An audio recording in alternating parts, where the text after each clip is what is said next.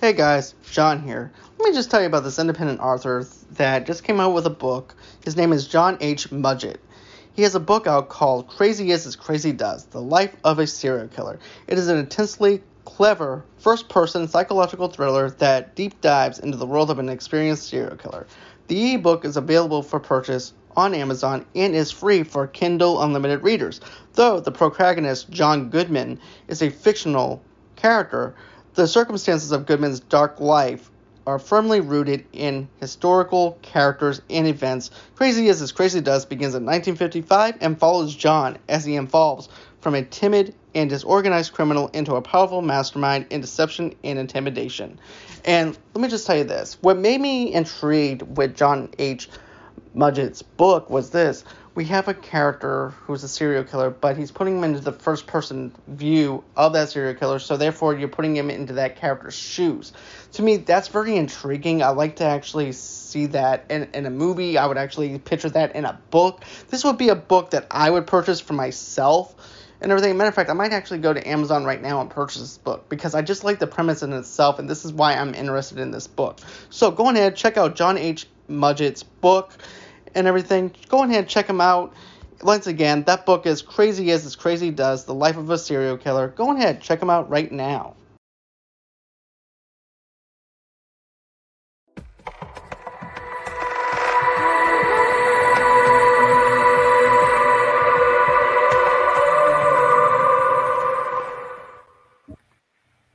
And hello, movie lovers, and welcome to the show. For today's podcast episode, I have John H. Mudgett with me. Say hello to everybody. Hi, everybody. And he's an independent author who just wrote his first book. And give us a little bit of an introduction into the book and how you planned this book out and stuff like that. I'm very interested in getting to know how you came up with the concept for this book. Well, that's a funny question because I don't know. It's just been in my head for years. I was watching Forrest Gump for the longest time. You know, I watched it like 6 times and I fell in love with that movie. And then I was watching some of these other movies like The Copycat Killer, Sling Blade, what's a couple more, Mean Season, Cabin by the Lake. I don't know if you heard any of these or not, but I have. But I started thinking about these movies and I'm thinking, man, you know, what about if I had a serial killer who met, like Forrest Gump just met, you know, people out there in real life and it influenced the things he had to do. And so after watching that and then watching these other movies, I was thinking to myself, you know what, my book sounds better than, I'm not trying to be cocky or anything, but I was saying my book sounds better than some of these other movies. So, you know, I think, and I started talking to people that I worked with and stuff. And I was telling them the concept about, you know, what if it's, you know, how did Ted Bundy kill 2 people in one day? Right. What if somebody else was there and did it? You know what I mean? And then what if those 2 people met? And then, you know, you could take it from there. So I definitely like that concept, to be honest with you, because what are the odds of 2 serial killers happen to meet at the same time and place and Bundy coaching him or coaching him on how to kill somebody to make it look like him? Because, you know, like they say, imitation is the what's the word I'm thinking of? Basically, when someone imitates somebody, is basically imitating somebody gives somebody great pleasure in imitating somebody. But you know, I know what you're saying, yeah. But it's not even that he imitated them; it's just they happened to be there on the same day and they ran into one another. I don't know. You kind of have to read the book to figure it out. But there's other instances like that, like, you know, he runs into Charles Whitman, he runs into Jim Morrison of the Doors. And how do you run into these people? You know, read the book, you'll see. And it's not far-fetched. It's very plausible. Very, very plausible. Maybe I know a guy who's 78 years old and he told me all this story. And I just don't want to really reveal that there's John really lives. You know, who knows? Right. And I like the idea that this is actually called Crazy As Crazy Does. And, you know, it's actually a life of the serial killer, like you mentioned in the book. And my question is this: how did you come up with that title for that book? What made you say, hey, look, I like this idea of having a Crazy As Crazy Does kind of situation. And is it just because the serial killer just happens to crack on a certain day and he just goes crazy? The breaking points, what exactly was the motive behind the title? Well, originally I was going to name it, I had two names in mind, Milk Cartons, because, you get pictures of, missing people on the milk cartons. Right. And I had It's in the Blood, because I don't know if it's nature or nurture, but I really believe that, some of these people, it's in their DNA. It's just, does it get out? Not everybody kills, but something triggers that to make them kill. But then I kept thinking, I have to pay homage to Forrest Gump. So instead of stupid is as stupid does, I've named it crazy is as crazy does, because that's where my whole idea came from. A dark, demented, twisted Forrest Gump. So there you have it. Okay. That's actually pretty dark. I would actually pay money to go see a dark and twisted Forrest Gump kind of story and everything. That'd be definitely be interesting. Also, too, Brandy actually helped me out with the quote. Imitation's sincerest form of flattery. That's the quote that I was thinking of. And Brandy also says that she likes the title. Oh, thank you. Like I said, I definitely love the title itself. It's original, it's authentic. It has that Forrest Gump kind of flavor that you mentioned as well, which is something that I really like that you played around with and make it something dark and has that kind of dark kind of sense of kind of humor to it, if you will, with stupid as a stupid does. And I'd like that driving point. That's actually why I reached out to you too, was because of the fact that I remember reading your the whole entire plot where the serial killer aspect is in first person, which is something that I really find very interesting, because in most books that I read, they don't wind up being in first person. Perfect example that I just got done reading a James Patterson book called The Russian, and that's about a serial killer, but it's not in first person. And then there's also the Stephen King book, Mr. Mercedes, and of course, the Hartfield character is not in first person. And I'm like, I wish that they would actually have captured the first person perspective, because I feel like that you can do a lot with the first person perspective and give thoughts into their heads a lot better than having to go into just explaining who Brady Hartfield is, or explaining the Russian serial killer and stuff like that. But James Patterson books, I just feel like that you can capture it a lot better with the first person kind of view with it. What made you decide and everything about doing a first person viewpoint? Because I find that very intriguing.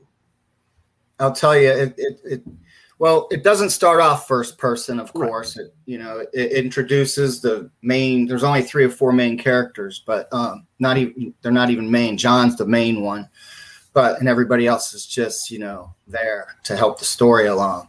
But I'm sorry. Say that question to me one more time. I'm sorry. I'm losing my train of thought. No. It's okay. It's perfectly fine. Basically, I just asked about how did you come up with the concept of doing it in first person? Okay. I know Yeah. Right. Okay. Yeah.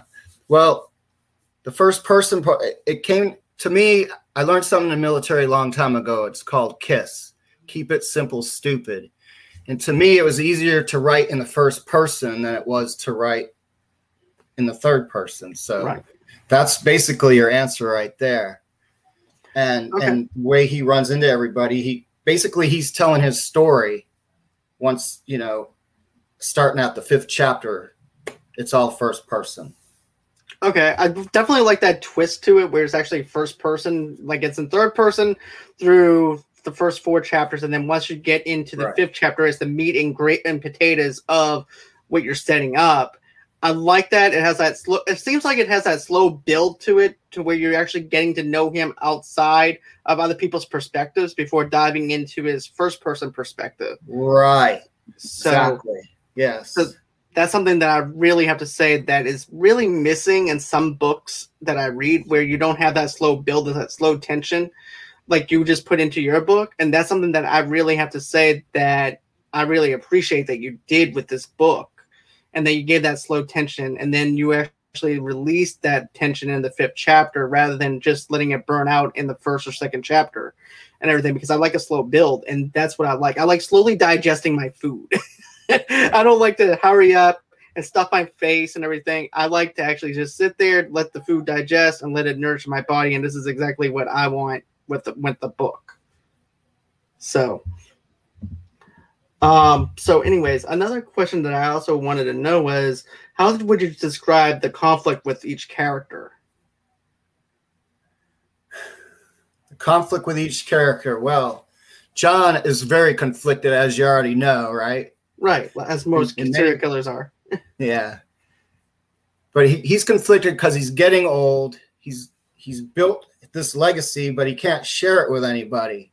You know what I mean? So I don't know. It's like he wants to brag about all, I wouldn't say accomplishments or achievements, but he wants to brag about what he's done.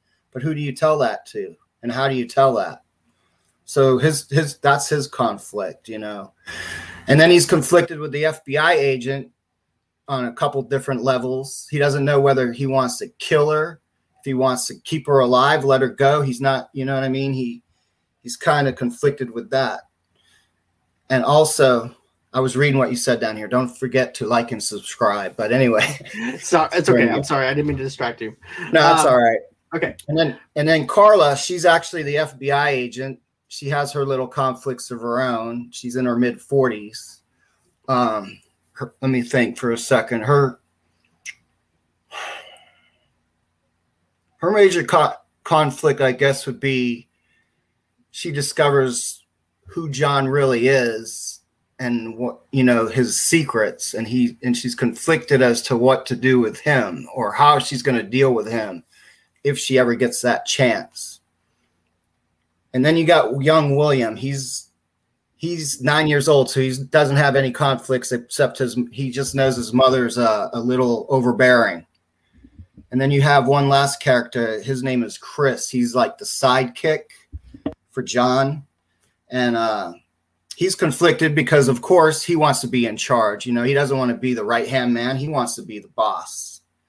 So there's a little conflict there between those two. And it all, you know, culminates into some action and some suspense. Okay. Did I answer that question right? Or? Yeah. I totally get it. But yeah, that's actually something that I totally get and everything. It's kind of like a cat and mouse game, kind of, with the serial killer, though, too, with the FBI agent and stuff like that. And also, too, trying to do the investigation, which is something that I really do appreciate as well. Then also, too, this is also something else I was wondering about. Tell us more about John Goodman and what makes him tick. Well, he's a product of nurture and nature. And, of course, that transforms him into the ruthless killer that he is. He has no remorse, no resentments. But like I said before, you know, his chief complaint is everything he's done. How do I put this? Everything he's done, he can't share it with anybody. And that's his dilemma. And that's why he, you know, kidnaps the people he kidnaps, and he tells a story to those people. That makes sense. Yeah, because it's basically the only people that he can actually open up to is basically strangers. He can't go off to anybody he knows or anything like that because they think that he might be, they might actually have to give him some psychiatric help or something like that. But going to strangers that he doesn't really know or anything like that, he's just going to see in a first glance and then walk away, and then they go about their day like nothing even happened or anything like that. It doesn't give him a chance to be a suspect or to anything, in a sense, and it gives him a chance to open up to strangers to where he doesn't have to worry about overthinking about his motives or anything as much, because it's easy. Well, at the end, he's going to kill him. You know what I mean? He's whoever hears his story doesn't live long. Right. Exactly. It also opens up the door for trusting as well, for where people will feel vulnerable around him to be able to open up to him. And then he has that little closeness with them. And then as soon as that closeness is there, he pretty much wipes them off, pretty much. So I definitely like that as well. And then, you know, I have to say, I mean, the original thought process with this book is just fantastic on the way that you dived into it and the way you describe each character within the book itself. And, you know, this is also another thing, though, too, that I was wondering about, too. When you have a book like this, how long does it actually take you to actually write each chapter, or how long does it actually take for you to to write this down or anything like that, because I know there has to be sometimes where you're just like, oh damn, I have writer's block and stuff like that. There's just got to be, I have to take a break or something. I got to take a breather, let this digest a little bit to where my characters can flow. Well, before I get into that part real quick, I just want to say one more thing about John. Even though he's demented as he is, people find him, they don't hate him, if that's the right word. You know what I mean? They and it's not that they feel sorry for him. It's just the way he handles himself and the situations that he's presented with. So you'll find John to be kind of intriguing and likable in a way. It's kind of weird. But to get back to your question about how long does it take me to write a book? This is actually, it's my first book I've written, and I'm laughing because how long has Forrest Gump been out? Since 1996, I think it was. And so what is that? Wow. 20? Well, when I published it, it was like 23 years, but it was life circumstances that held me back a little bit. But when I did finally sit down and say, look, I'm going to do this no matter what, it took me around 9 months to put it all together. Because for years, what I've been doing is anytime writer's block isn't a thing for me, because some writers will sit down, they say, okay, for 2-3 hours, I'm going to sit here and I'm going to think about what I'm going to write. That didn't happen with me. Most of my stuff came to me at night in my dreams, and I had a notebook by my bed, and I would wake up and I would just start writing whatever I could remember, whatever came to my mind at that point. And I just kept piling away. And then finally, when I did decide to write it, like I said, it only took me 9 months, once I brought it out, I made an outline of what I was going to do. I made my timeline, who was going to be in it, because, you have to make the timeline, you have to have the timeline correct or the story won't be believable, But anyway, yeah, it took me around 9 months from actually saying this is what I'm going to do and this is how I'm going to do it to when I self-published the book. I find that greatly inspiring, though, where you sit on this thing for a while, right? You're like, I don't know if I should do this or not. There's that question in your mind. It's like, it sounds like a good idea, but how's the delivery going to go? How is this going to look on black and white? How is this going to look on the pages that I'm going to write on and everything? In my head, it looks great, but how is it going to flow out once I actually put this on here and everything? And then after that, you're like, I don't know if I should go ahead and do this or not. And then you sit on it for a little bit, then you're reminiscing. I'm like, what would it be like if I did put this out? Should I put this out? Does the public need to know about this book? Should I write about it? And then next thing you know, you're like, you know what? I'm just going to go ahead, go with it, see what happens. I'm going to write about this thing and see where it brings me. Because the thing is, it's actually worth the risk, because you don't know what kind of adventure you're going to go on. You don't know where certain things are going to take you. So therefore, because you believe in it and everything and you go with it, it opens up a lot of doors for you. Yeah, well, like I said before, I think it's right up there with some of these movies that were out before, something maybe even a little better than some. Sling Blade, I like Sling Blade, but I think they could have done a little bit better job with some of the storyline. But right. Well, speaking of Forrest Gump, though, that script was sitting in a box for years and at the studios, and they didn't even want to take a chance on it or anything like that. As a matter of fact, Forrest Gump was supposed to be 350 pounds. Really? Well, yeah. See, we're the movie buffs, so you'll know all that stuff. Right. And you know what's funny? Yeah. What's funny, too, is I'm sorry to cut you off, but what's funny, too, is the actor there that played Forrest Gump, he doesn't do, naughty movies, if you will. And I think he would be the perfect person to do John Goodman. I could see it, to be honest with you. He has that innocence, right? He's got that innocence about Tom Hanks always has this innocence about himself, where it's like he can go on ahead, he can be agitated in one scene and then go into it being all innocent like he didn't do anything in another scene. I could see him playing off the innocence and then also too playing somebody that is very complex at the same time. Because it's actually hard to get that mixture of both, which is why I like Michael C. Hall for Dexter, because I feel like he was able to bring that complexity onto the screen and everything, where basically what winds up happening to Dokes in the police station, and then, he agitates Dokes to the point where Dokes actually pushes Dexter around in the office, and then next thing you know, Dexter acts like he ends up hitting his head on a desk, and therefore that brings into Dokes being fired. And then next thing you know, Michael C. Hall just goes on and plays innocent with LaGreta, and she goes, "James, you're fired. You're off the force." And Dexter's like, "No, you don't have to fire him." He's just like, but there's that innocence about certain levels of serial killers where the point is like they can play off your innocence and then also be just as despicable though too, in a sense. I get what you're saying. Yeah, for sure. But I love it though. I love it.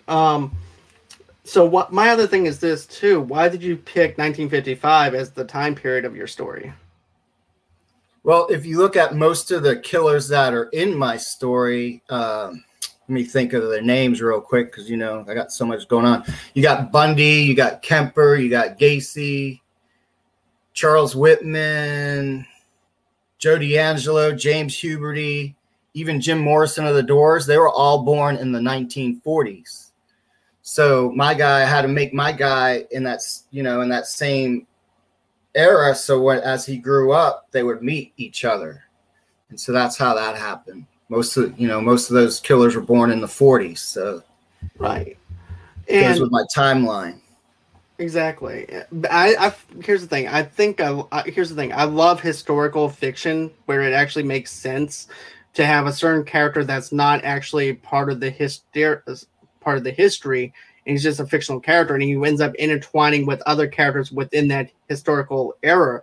I definitely like that flavor that it has into this thing because I'm a huge history buff, to be honest with you. And whenever I saw the year 1955, I'm like, okay, what other characters is he going to end up meeting, and how is it going to intertwine with those other characters? And you mentioned the Doors, you mentioned other people in pop culture and stuff like that. Well, not the Doors, but Jim Morrison in particular. Yeah, Jim Morrison. But still, he's crazy himself. Right, exactly. He's a little eccentric and everything too.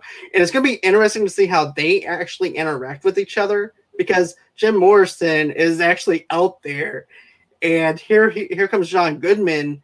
And not the actor, but the fictional character for people who are actually tuning in. But here's John Goodman, and he's just over there talking a bunch of nonsense, and he's talking a bunch of nonsense. And before you know it, they actually have their own lingo, their own language, where they're actually thinking that they're making sense to each other, when really they're not making any sense to somebody on the outside of the spectrum, which is something that I really find fascinating about that. If that's is that something that's actually part of the book in itself, where you basically have the two characters where they're kind of like in their own little lingo, their own little language, where it's basically just them spaced out a little bit and just being out there in their own minds, thinking that they are actually making sense?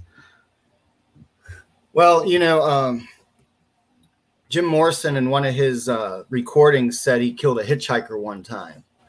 And so the way my guy's car broke down, and so Jim decided he was going to pick up my guy, and pick up John Goodman.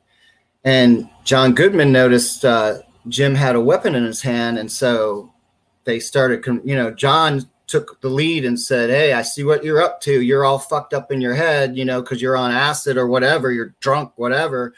Be a good idea to put that knife down." You know what I mean? And then they started talking that way, and then he shows, I don't want to give away my whole book, but he shows Jimmy what's in the trunk of his car that's broke down. And then Jimmy's like, "Hey, I know a perfect place to go." And then they started, they took off with that person. Oh, what signal is that? Sorry about that. Too much? No. You're good. You're good, man. You're good. I'm kidding. Nah. Keep on going. I'm enjoying this. No, I think that was about it. I was just lingo wise, I don't think there was really no killer lingo, if you will. It's hard to, what's the word I'm looking for? It's just hard to, like you're saying, I have to make it believable, and it's hard to just me and you to bump into one another and have this look and say, "Oh, you're a killer too." You can't do that. It's right. Not going to work that way. Exactly. It's not like it's a meeting, like an AA meeting for serial killers. "Hey, you're a killer too? I'm a killer as well." Wait. can we become friends? It doesn't work like that. It's not going to clash that well. It's not Step Brothers, but still, you have to have some type of meeting of the minds to where you can actually adapt into other people's brain to where, you can actually have somebody that you can open up with and connect with. So that's something that you have to have. All right. Well, you remember how Forrest Gump taught Elvis how to do his little thing? Well, my guy came up with some verbiage for Jimmy for songs like the Backdoor Man, things like that. I like that. I definitely liked how you used that analogy and everything with Elvis, with Forrest Gump and everything. I thought that's actually very interesting. But here's the thing. I'm definitely going to check out your book. I'm definitely going to buy it and everything soon. And I'll let you know what I think when I do a deep dive into it. But just the whole entire plot points in itself sounds very good. Here's the thing. Besides writing, what other secret skills do you have? Well, my wife told me not to get fancy on this, but gardening.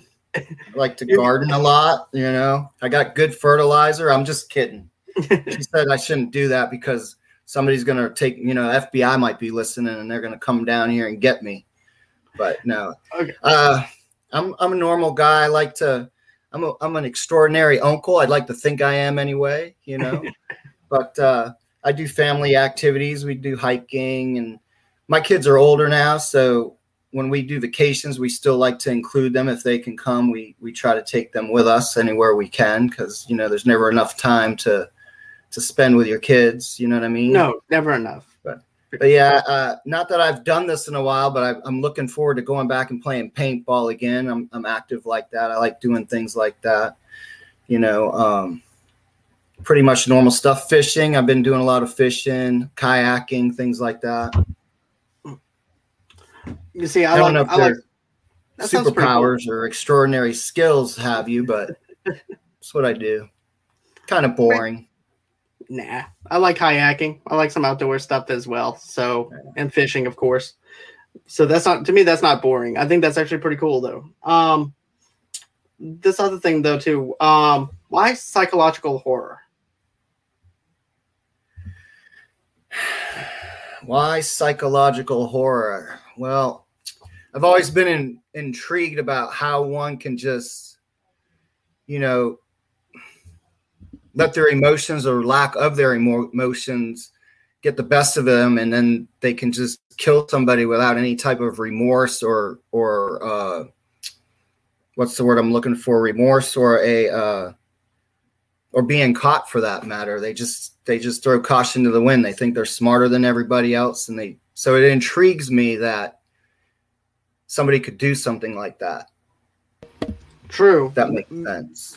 Yeah, it totally does, because the way our line of thinking is completely different to somebody that has that mindset of like, I can kill somebody without even thinking about it and not having to feel any kind of guilt or shame over it.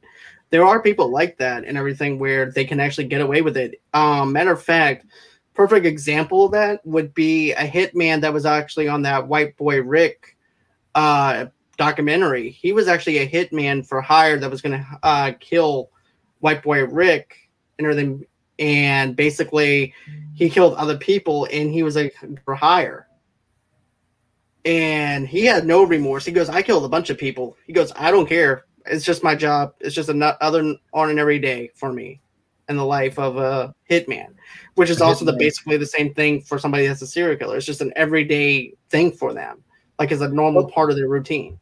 Well, is it in the upbringing, or is it in their DNA? Is it nature? Is it nurture? Is it both? Is it a combination? But the one guy that I like the best, I couldn't fit him in my book, of course. He's the hitman, the Iceman. Have you ever seen that one, the Iceman? He'd go home to his family after chopping people up and like it was nothing, and he had a family. It was crazy. You see people put on masks every single day. You don't know what kind of things that other people are doing. And that's also another thing, too, where you actually have Dexter, who actually has a wife, and he has a stepfather to kids, putting on a mask he describes in the first season, just pretending to try and fit in with society and everything. And he also questions society. He questions a lot of stuff. He's very complex in his own way, and he's wondering, too, am I actually the one who's actually acting to fit in, or are they actually acting to fit in and everything too? So I like how certain mindsets on certain shows gives us that complexity, and also in books of the complexity of a serial killer, and puts us into a psychological kind of thrill ride whenever we're watching something or reading something. It's like a roller coaster ride. We're there for the thrill, you know? Yeah, thank you. Yeah, but yeah, I mean, I just always been intrigued by people who could just go out and what right, where's that line? Where do you just jump off the fence and say, "That's it, I'm going to kill you"? You know what I mean? When and how does that happen? So exactly. That's why I've always been intrigued and just. I can understand that, though. To be honest with you, it's like where's their thought process? What makes them tick? What goes through their heads to do something like this? Because in our brains, it's like, I can't do anything like this, and everything. But for them, it's like, hey, no problem. I'll go on ahead, do whatever I need to do, and that's it. Wash the blood off, go home, I would spend time with my kids, and be done with it. And I'm like, how do you do that? Like, how? It's just it's a very dark place to be at, you know? But here's the thing. My other question is this: what are some common traps for aspiring writers, or if there is any traps that you find aspiring writers doing? Well, I'm no expert on that matter, but because I procrastinated for 23 years, so I guess if I had to say anything, I'd say don't procrastinate. And like you said, you gotta have a little confidence in yourself and just go for it. Go for broke. And so I guess don't doubt yourself, and definitely make an outline and follow that outline. You know what I mean? Because that's going to help you. And then for sure have a couple other people look at it and bounce your ideas off those, people. So because if you just do everything yourself and you proofread it yourself and you have this story, and then I think it's perfect. You know what I mean? I read it and I'm like, oh, it's perfect. But I handed it to somebody else to read, and they're like, oh, what about this? What about that? I'm kind of lost here. Maybe you should, maybe you should explain that he has a Southern accent, and, continue that for a couple chapters and then drop it off when they finally catch up. Because that's the one thing about keeping it simple. I did not want to write in a Southern accent per se, because I'd have all kinds of misspellings in my book doing that. You know what I mean? Right, because you try to do the dialect of the Southern accent, and then before you know it, you're so focused in on the Southern accent that you lose focus on what the actual plot is. And to me, you don't really need to have that. Just make it as simplistic as you can and make it its own thing. Let people interpret it the way that they need to interpret it. Whatever dialect that the character has, let the reader decide if this person needs to have that dialect without having to worry about what the dialect and the dialogue is supposed to be like or sound like. Because each reader has their own viewpoint of how that dialect and that accent is supposed to be. And that uses the imagination and stuff like that, and also speculation. And here's the thing. I love when authors gives us speculation. It gives us a chance to use our imagination. I don't like things explained to me. You know what I mean? Good. I like to do speculations because I like to geek out. I like to talk to my friends about stuff. And for things to be explained and everything, I don't need that. I don't need certain things to be explained to me. Just give me a simple story with simplistic stuff. Don't have to be rocket science-y or anything like that. And I'm good to go, because I like to actually have fun with it. I like to speculate. I like to use my imagination. But that's just me, though, as someone that likes to read and watch movies and everything, too. I just like simplistic stuff compared to, don't get me wrong, I have a sci-fi brain, but I also like to also enjoy some simple stuff as well. But it's pretty simple, I think, in the long run. My book, I try to keep it simple, Right. So. Well, that's great. Let's see. As a writer, what would you choose as your mascot and avatar? Well, I never really even thought about that, but actually, let's see if I can do it. This guy right here would be a good avatar. I would have to say that would be a good mascot and everything too. But I guess now that I'm thinking about it, I have to go back to my Forrest Gump guy. Let's get him out there with a knife in his hand.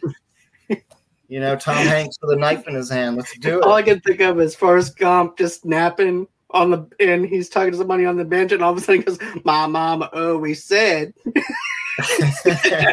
knife is a box of chocolates instead of life is like a box of chocolates." Oh, but that's a good one too. Knife is like a box of chocolates. My other thing is too, I love the artwork when it comes down to the book and everything. How did you come up with the artwork for it? Well, I learned a lot of things as I went along, and one of them was I had to figure out what I wanted for a book cover. And so I went on a couple of different websites that have book cover designers, and they have their book covers out there, and I've seen different ones that I like. But it came down to this one and another one, and I chose this one because, well, the other one was just like blood, little spots of blood everywhere, and I wanted something a little, because if I was going to name it It's in the Blood, I probably would have used that one. But because Crazy Is as Crazy Does, I had to find something a little bit crazy in it. And that was crazy. And it's funny that you mentioned that, because the guy who actually did the book cover for me, his name is Valdas Miskinis. I don't want to kill his name, but it's in my book. You'll see it in the front. It's in the preface there. And he actually shared the story with me of where he found that picture. You want to take a guess of where he found the picture? Tell me. I'm intrigued. In a Russian prison. Somebody drew it on the wall.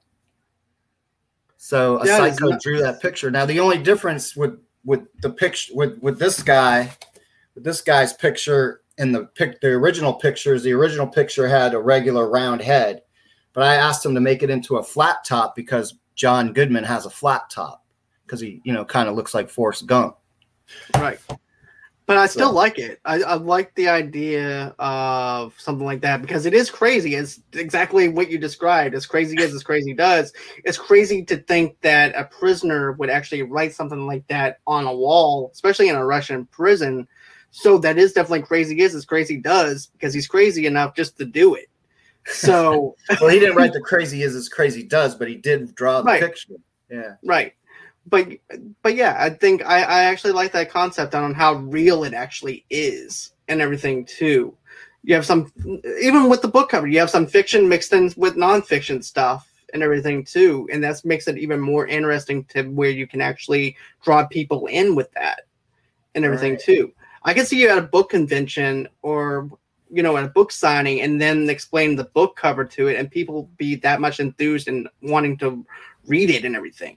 Because I know if let's say, for instance, I'm at a book signing and I wanted an autograph from you, and you told me that story, I'm going to be honest with you. As soon as I leave that bookstore, I'm going straight home, and I'm going to be reading this book nonstop because of what you told me. Because a lot of fact in with the fiction. Yeah, exactly. And it's like a what if kind of thing, kind of like what Tarantino does with his World War II thing with the Inglourious Bastards, for example. You have like a what if scenario thing. And you also have this with this character, a what if scenario. What if John Goodman met Ted Bundy? What if he met Jim Morrison? What if? And I like that. I like that little bit of a game changer thing, because we don't get that a lot within books that much, to me. At least with some of the stuff I read anyways. But still, I'm definitely intrigued with it.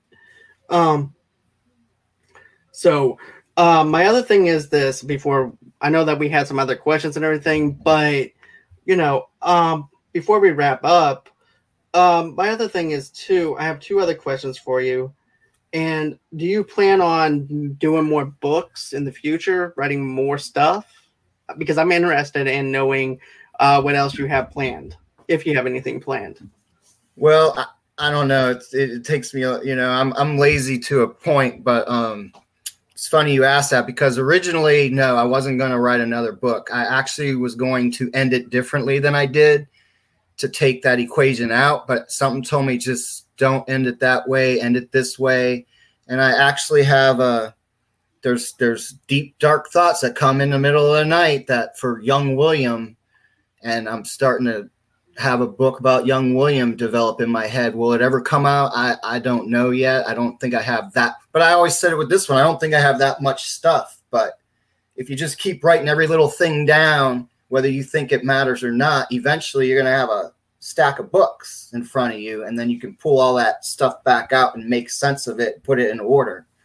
So in your short answer is no, I don't plan on writing another book, but maybe, just maybe, there's one more coming. I might be good for one more. Okay. Because here's the thing. I like the fact that people take their time to write a book rather than going ahead, spinning one out after the next and everything, and just letting it sizzle for a little bit, let it marinate. And then before you know it, you have this nice juicy steak that you're trying to process and everything and getting ready for it to prepare. And I look at book writing and screenwriting in the same way as cooking a steak, because you need to put your seasonings on there. You got to let it go on ahead, marinate a little bit, come back to it, let it go on ahead and let it sit overnight. And then before you know it, the next morning, you're ready to go on ahead and cook that steak up. And then before you know it, you're ready to digest it and do everything. I feel the same way about art. I feel the same way about music and stuff like that too. So, in writing, it's the same concept. And I hope a screenwriter finds my book and does that job for me, because I don't think I'm a screenwriter at all. But But still, I have to say though too, I also like the movie Seven and everything. Seven is actually one of my favorite movies with Morgan Freeman and Brad Pitt. I know what you're talking about. And I can actually see a little bit of that detective work that's going, even though I haven't read the book, I can still picture it being on that kind of level and that kind of scale, though, on that kind of crazy level of a serial killer like Kevin Spacey did. Yeah, well, that's funny, because that was another book that I didn't mention about, what motivated me and all that, right. Like Copycat Killer and, the other ones. But yeah, Seven was on that list too, but I just didn't spit it out. But yeah, it's okay. I think my book's right up there with Seven. I can definitely see that, just judging by the cover. It is very graphic though, and some people don't like that. You know what I mean? And I have gotten several. I haven't gotten that many reviews, but I've gotten a mixed. That's you another either thing. love it or you hate it. Maybe, I don't know if I kept it too simple and some people don't get it.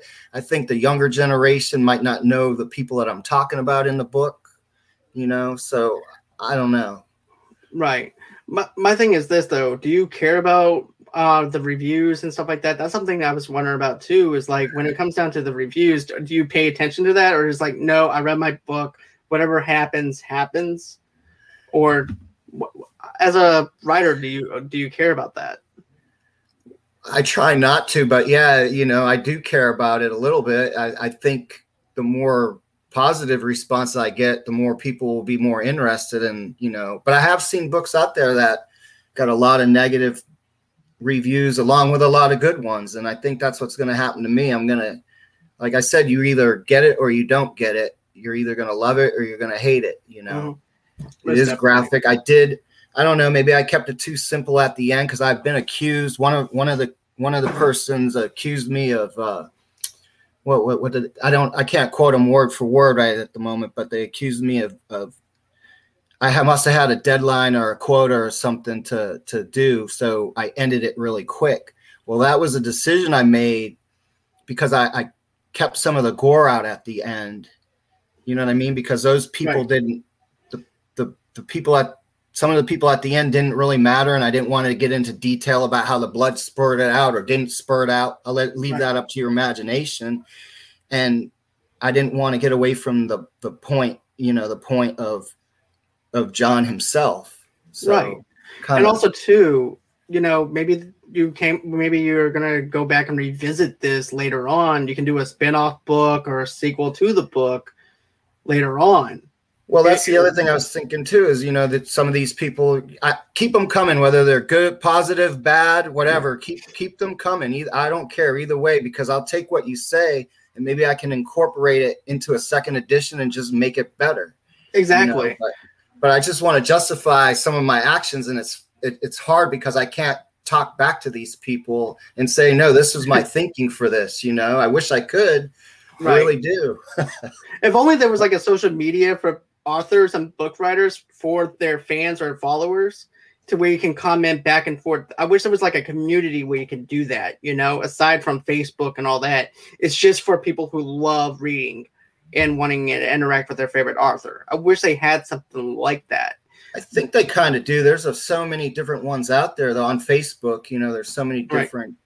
But hey, if you ever have a question, you read my book and you have a question, find me on Facebook, instant message me, and I'll tell you exactly why I did what I did or said what I said. So please feel free, maybe that will help you understand the book better. If you're one of those that are like, what the heck is he talking about? Exactly, man. Exactly. Well, look, I know that I had some more stuff I wanted to ask you, but I would like to actually have you back on again for another Q&A in the future, if you're down for that. Always, yeah. Because I might actually do something within the might review a movie or something like that in the future, and I might actually have you on for like an interview and / review to where we can continue off some of these questions. But I've been having just fun just having a conversation with you and talking about certain things and things like that. I hope you had a good time as well, and I appreciate you taking your time out of your day to do this interview. I know you're pretty stacked probably as well as far as your schedule goes. But I'm going to a Halls and Oates concert tonight, so yeah. Oh, well, have a good time, man. Have a very good time. I do hope you have a great time over there. My question is this: where can people follow you at if they want to follow you? Well, I'm not very computer savvy, so I only have my Facebook. So if you find John H. Mudgett, you can find me real easy because this guy's on the right there. So that's pretty much the only place you can follow me right now. Okay. With that being said, guys, that's going to do. You can buy my book on Amazon. Yep. Going ahead. Plug that in. I want you to plug your book on Amazon. And I'll also have that in the link below. Okay. Yeah. Perfect. Yeah. That. And if you're a Kindle reader, you can get it for free. So there you go. Okay. And guys, here's the thing. If you guys want to, go on ahead and go over to Movie Lovers TV Lovers Unite on Facebook. That's where you can follow me at. And of course, you can go on Instagram underneath the same brand name and on Pinterest as well. We also go on I actually teamed up with 2 Blur girls to do a charity event for Cincy. That's in the link below. You donate $5 to $10 towards the cause for St. Jude's for children who have cancer and things like that. Don't worry about my page. Don't worry about donating $5, $10 towards me. Let this be about St. Jude's, about saving the children and stuff like that who have cancer. So go on ahead, click that link below, and the donations go towards the cause and St. Jude's. Now, if you want to get an audio-only podcast episode of this show and many shows that we do here at Movie Lovers Tonight, you can get that where you guys get your podcast from. Also, too, if you're also a podcaster or if you'd like to listen to podcasts, go over to Good Pods. Go over to Good Pods. It's an easy app. It's easy to use. It's user-friendly. And give us a rating. Give us a 5-star rating if you think our episodes are 5-star. If not, give us a 4-star. I don't care. Just give us a rating. Tell us what you think about Movie Lovers Tonight. And also, too, go on ahead and share the episodes that we have over there. We have over 400 episodes over at Good Pods or on Apple Podcasts, where you guys get your podcasts from. Just rate us. It helps us with the ratings and stuff like that. It's easy for people to find us at. Also, too, if you want to go on ahead and follow me on Twitter, how do you do that? Just go over to Movie Lovers Unit over there. And then, of course, you guys can go on ahead, go over to Stereo and follow me on their Movie Lovers Unit over there. If we do some stuff over there on Stereo from time to time, we haven't done any in a while, but if you guys want to, go on and check me out over there. And then if you're a sponsor and would like to reach out to me, just go on ahead, email me at movieloversunite@gmail.com. And of course, you can go on ahead and get all your entertainment needs and wants at movieloversunite.com. And thank you again, John. I do appreciate you once again for this interview and taking your time out of your night. Enjoy your concert. Always until next time, guys. It's been real. It's been fun. I can't wait to do this again. And bye-bye. Bye. It's been real fun. Thanks again, John. Not a problem, man. Hello to everybody who's watching that knows I'm on here.